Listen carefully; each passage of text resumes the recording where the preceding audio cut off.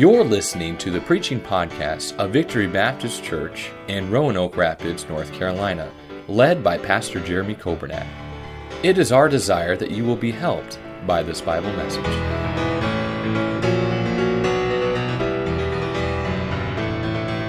Luke chapter number 15. I'd like to give us something here tonight that has been a help to me recently. I hope that it will be a help to you as well. Luke chapter 15 and verse number 1, the Bible says, "Then drew near unto him all the publicans and sinners for to hear him. And the Pharisees and scribes murmured, saying, This man receiveth sinners, and eateth with them. And he spake this parable unto them, saying," he goes on to give a parable about 100 sheep, many sheep, and one lost one, and there was rejoicing when it was found, and several coins, and one was lost and was found, and there was rejoicing. The Bible says in verse number 5 and verse number 9 that there's rejoicing and joy that took place there. We end up in verse number 11. The Bible says, "And he said, A certain man had 2 sons. Verse number 12, "And the younger of them said to his father, Father, give me the portion of goods that falleth to me. And he divided unto them his living. And not many days after, the younger son gathered all together, and took his journey into a far country, and there wasted his substance with riotous living. And when he had spent all, there arose a mighty famine in that land, and he began to be in want. And he went and joined himself to a citizen of that country, and he sent him into the fields to feed swine. And he would fain have filled his belly with the husks that the swine did eat, and no man gave unto him. And when he came to himself, he said, How many hired servants of my father's have bread enough and to spare? And I perish with hunger. I will arise and go to my father, and will say unto him, Father, I have sinned against heaven and before thee, and am no more worthy to be called thy son. Make me as one of thy hired servants. And he arose and came to his father. But he was yet a great way off. His father saw him, and had compassion, and ran and fell on his neck and kissed him. And the son said unto him, Father, I have sinned against heaven, and in thy sight, and am no more worthy to be called thy son. But the father said to his servants, Bring forth the best robe, and put it on him, and put a ring on his hand, and shoes on his feet. And bring hither the fatted calf, and kill it, and let us eat, and be merry. For this my son was dead, and is alive again. He was lost, and is found. And they began to be merry." I'd like to give you a message tonight. I have 2 different titles. You can pick which one you'd like. The first one is Practical Tips from the Parable of the Prodigal Son. And if that's too difficult, here's another one. It's time to wake up. It's time to wake up. Let's pray. Father, I thank you so much for the privilege and the opportunity that I have to preach and to proclaim your word. I pray that you'd allow me to have wisdom as I preach. I pray that you would help everything that's said to be heaven sent. I pray that you'd help me to have discernment and wisdom. I pray that we'd be able to gain wisdom and insight from your word that we can use in our lives to challenge us, to encourage us in our Christian lives here today and throughout this week, throughout our lives. For we ask these things in your name. Amen. Thank you for standing. You may be seated. I would like to hone in tonight on verse number 17. The Bible says, "And when he came to himself." You know, I don't think that I've ever heard that phrase aside from the Bible in today's diction, if you will, that somebody would look at somebody else and said, "Hey, he came to himself." So you might liken it to phrases today as "he woke up," or you grew up and somebody comes over to you when you've been a mess, you've been a train wreck, and maybe they grab you and they shake you and they tell you, "Get it together," right? And so we can use those 2 words or those 2 phrases, if you will. But regardless, I think something clicked and something happened that caused him to recognize and realize where he was at, and realized and recognized that there was a change that needed to take place, and that change took place. And because of that, I think we can use this in our lives as an application to evaluate where we're at currently and what we need to do to be challenged and renewed in our lives. The Bible says, "And when he came to himself." I'd like to talk about this phrase and discover a few things that precede this statement, a few things that follow it as well. I'd like to say that it's time for some of us to come to ourselves. It's time for some of us to wake up here in the lives that we're living. He realized where he was. He remembered where he used to be, and he decided to do something about it. He woke up. You know, Brother Nathan is our youth pastor and our song leader, and if you asked Lacey and Savannah several years ago, he's our copy man as well. And they asked him, hey, what does Brother Nathan do at the church? And one of them said, he makes copies. And so if you're ever wondering, you know, we often wonder, what does Brother Nathan do at the church? That's what he does. He's in the copy room. And if you'd like to switch his name tag from his office over to the copy room, that would be okay as well.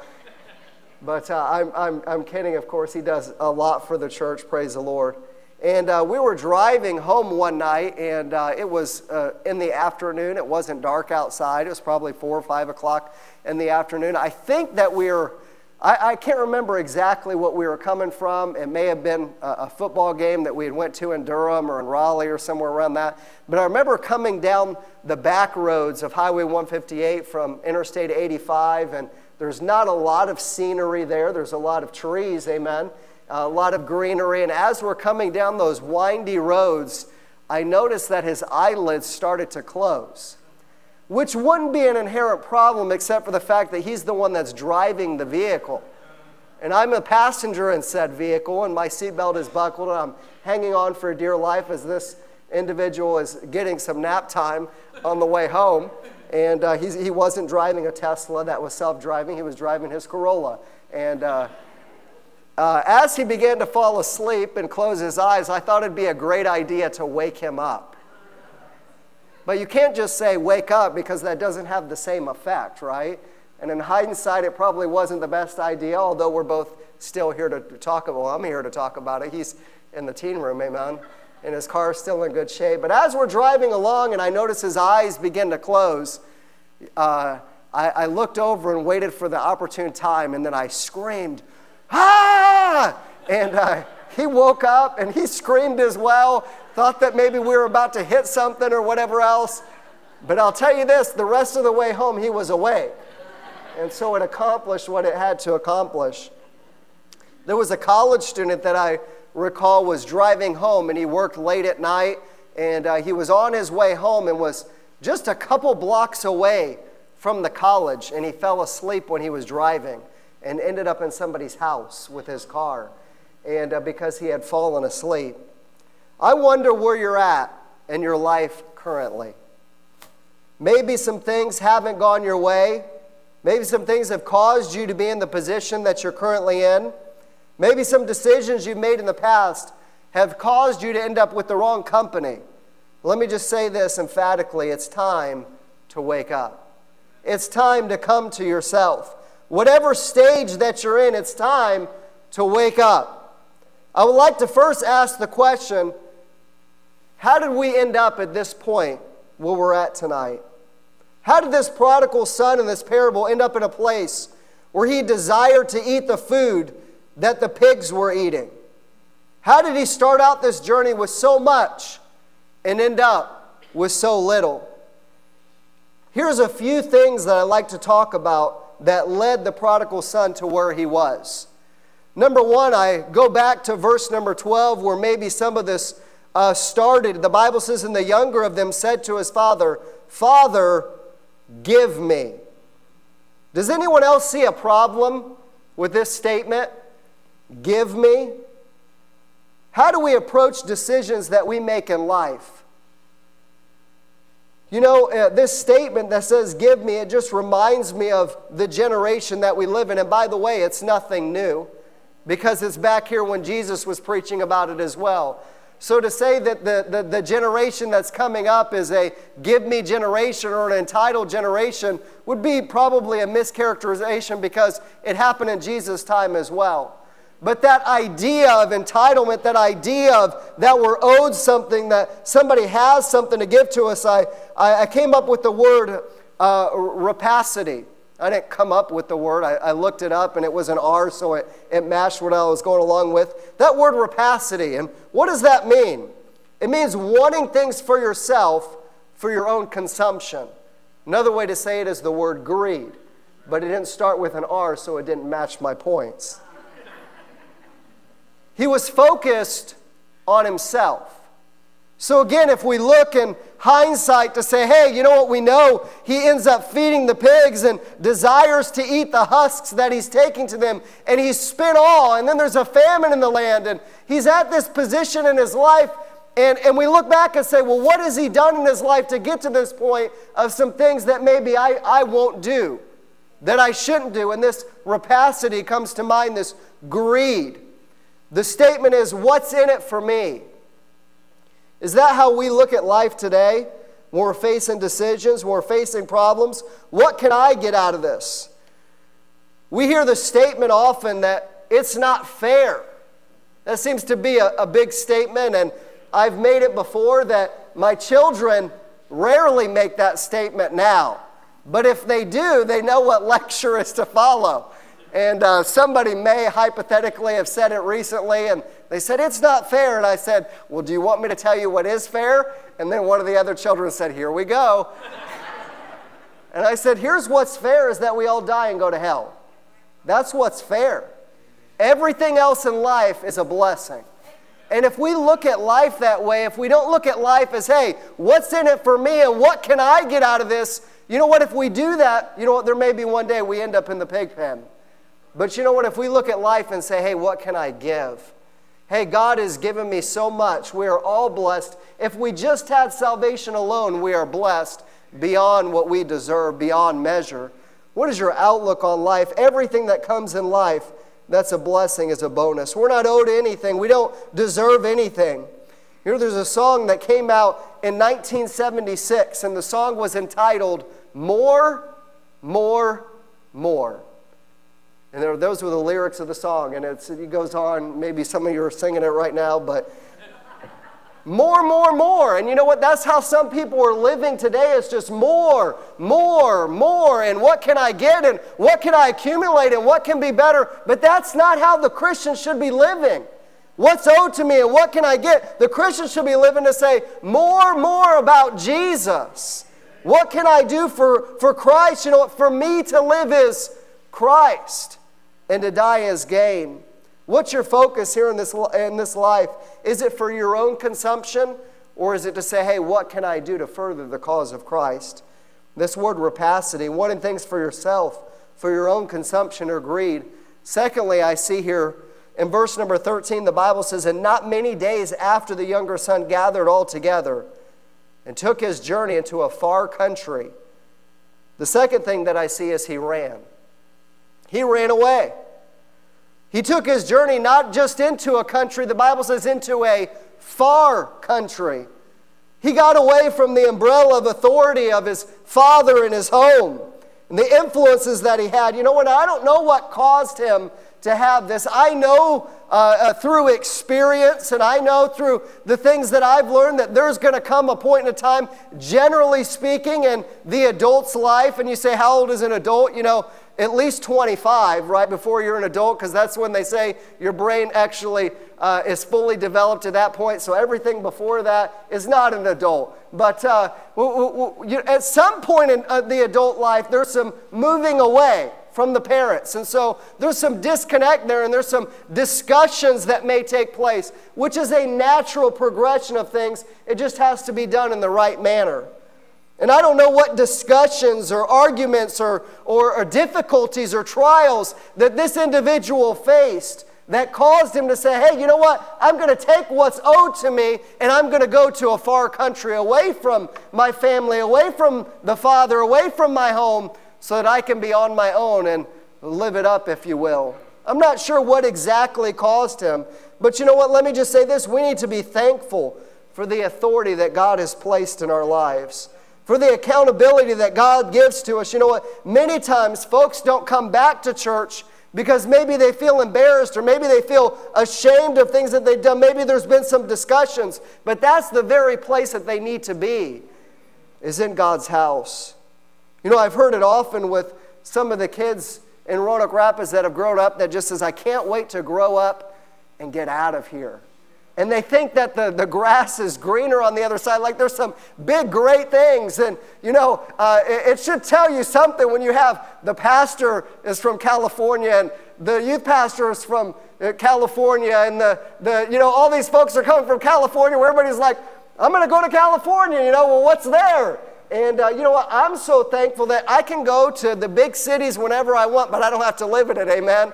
And I think my patience, having been out in the country, has become less, because then I go to those cities and drive in the perceived traffic, and I say, I'm so glad that I don't live here, amen? But we went to the mall. My daughter was doing some shopping at Christmas time, and even to find a parking spot was frustrating. And, I was just like, I'm just going to find a place in the grassy area to park, because there was nowhere else to park, and it's frustrating. But you know what? I'm glad that I don't have to live in all that. You know what? There's not something that's bigger and greater, that's better out there that Roanoke Rapids doesn't have to offer. We can visit it, and so on and so forth. But sometimes we think that. We think that, hey, you know what? If I move away from the problem, that it's going to solve it.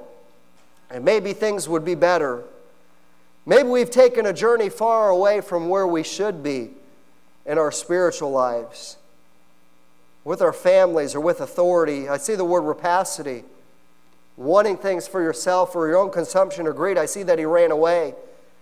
Next, I see here in verse number 13, and there wasted his substance with riotous living. The next thing that I find here is riotous living.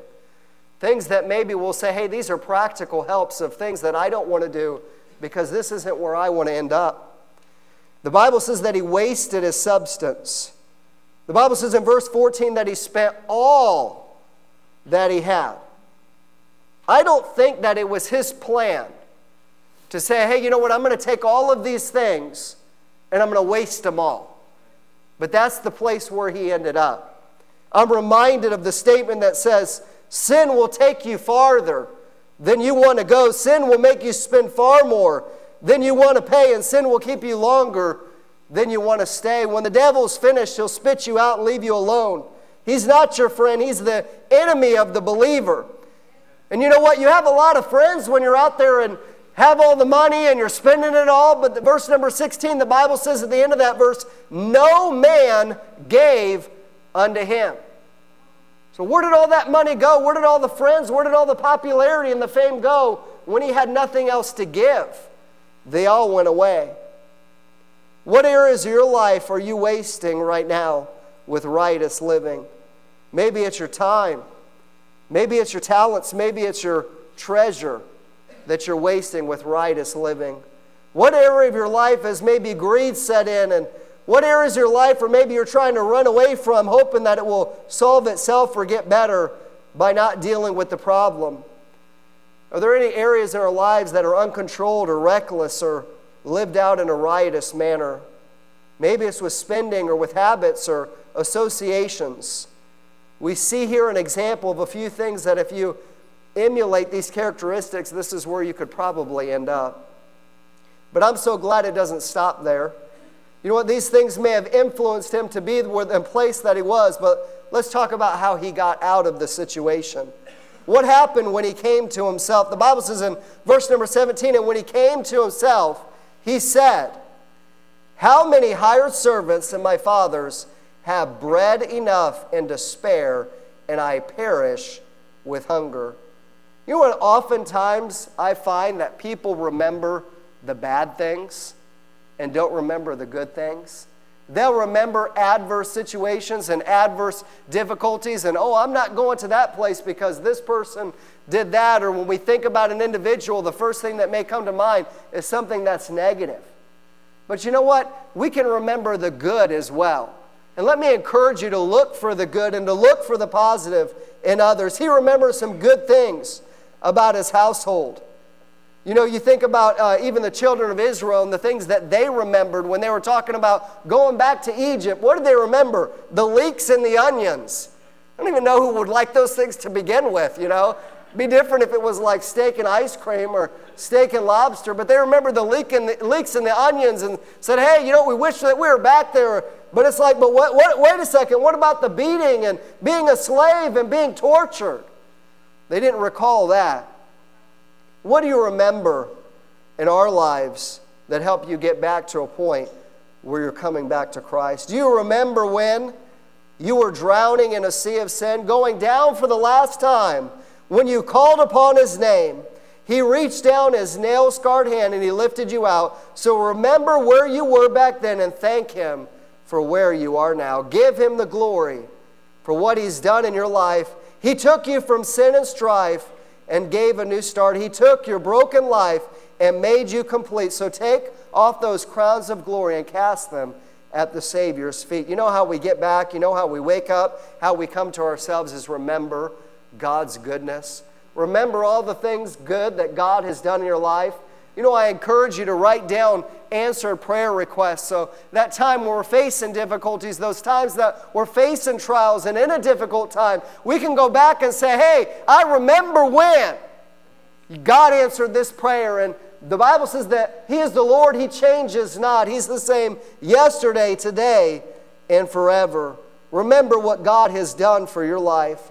God loves you. You know what? We've heard it said before, but wonderful things in the Bible I see, but this is the dearest, that Jesus loves me. Not only did He remember, He did something about it.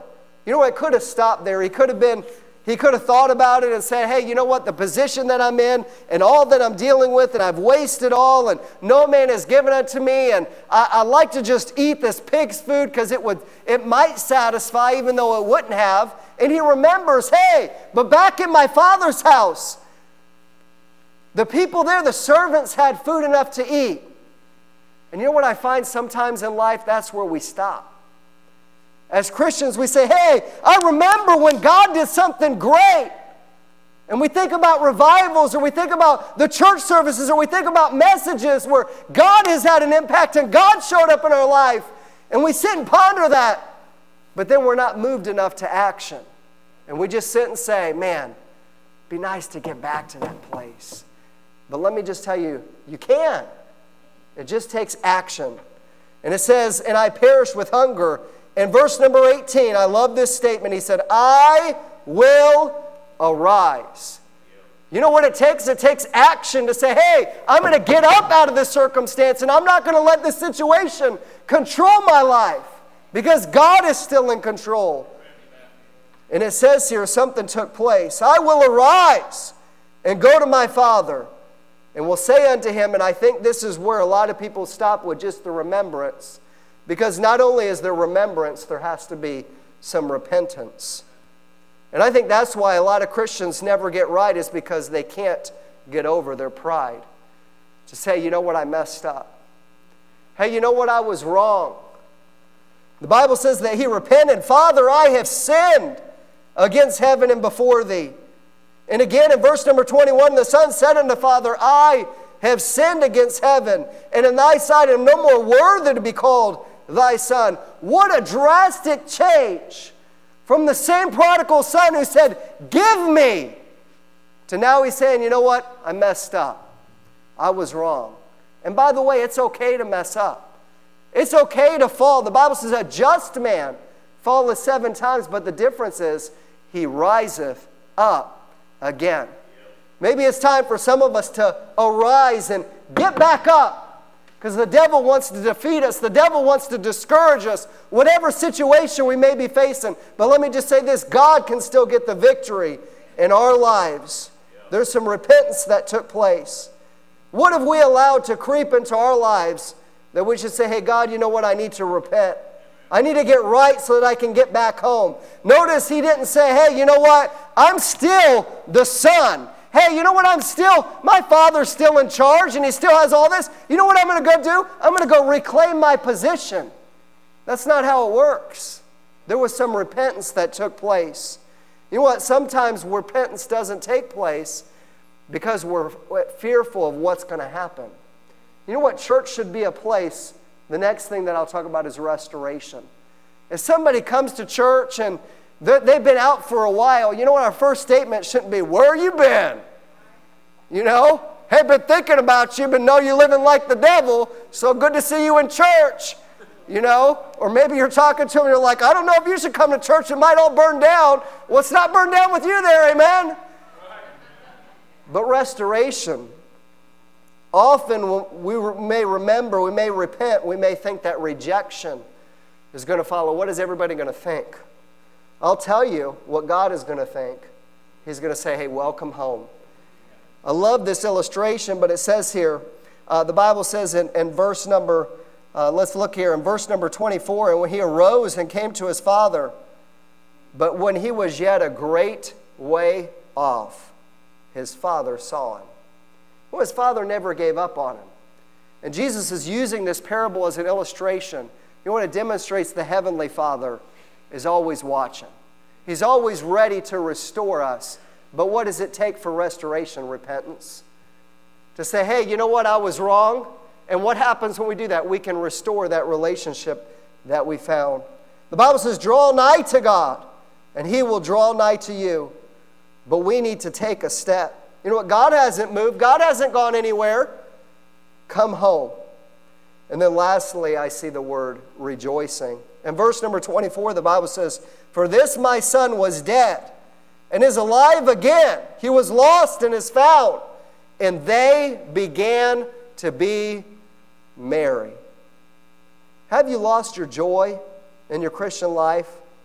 Do you want to get it back? It's time to come home. It's time to wake up. It's time to come back to yourself. Come back to the Father. Oh, there may have been some rejoicing. There may have been some pleasure out in the world. You know, the Bible says that there's pleasure in sin. But you know what? There's a caveat there. It's for a season. But you know what? To have lasting joy is in the presence of God's will. That's how we have lasting joy. Where are you tonight? Maybe it's the word rapacity. We're living our lives for ourselves. What can we get out of it? What can we get out of it? Maybe we're running from difficulties or problems. Maybe it's with riotous living. We're just living reckless, the decisions that we're making. Let me just say this. How did he get back on track? He remembered. Remember what God has done in your life. Hey, there's some repentance. Hey, I was wrong. I messed up. And then there's restoration and rejoicing. There was a race car driver named Dale Earnhardt. He was known for being so calm before races that occasionally he would take a cat nap just before the start. While other drivers would have a pulse in the 100 to 120 before his race, his would generally be less than 60. But on August 31st, 1997, at the Southern 500 race, Earnhardt unintentionally took catnapping to a new dangerous level. At the start of the race, Earnhardt fell asleep at the wheel. He went into a semi-conscious state, but kept on driving. When he reached the first turn, he hit the wall, but kept on going. At the second turn, he hit the wall again, but harder this time. He continued slowly around the track for 2 laps, looking for his pit, but unable to find it. Finally, he pulled off the track. Later, he would say that he remembered nothing of it. 16 doctors examined Earnhardt to find out what happened. They found nothing definite. The doctors didn't think the problem would recur, and they cleared him to continue racing. Frightening but true, it is possible for a while to drive over 100 miles an hour and yet to be asleep. In the same way, we can be busily racing through life, our eyes seemingly open, our hands on the wheel, our foot to the floor, yet spiritually asleep. But sooner or later, though, the trouble will show itself up. Maybe, I'm not sure where you're at tonight, but you know what? I believe that there's all areas that we can come to ourselves, that we can wake up and say, hey, you know what? Where am I at? And where do I need to be? Thank you for listening to the preaching podcast of Victory Baptist Church in Roanoke Rapids, North Carolina, led by Pastor Jeremy Coburnack.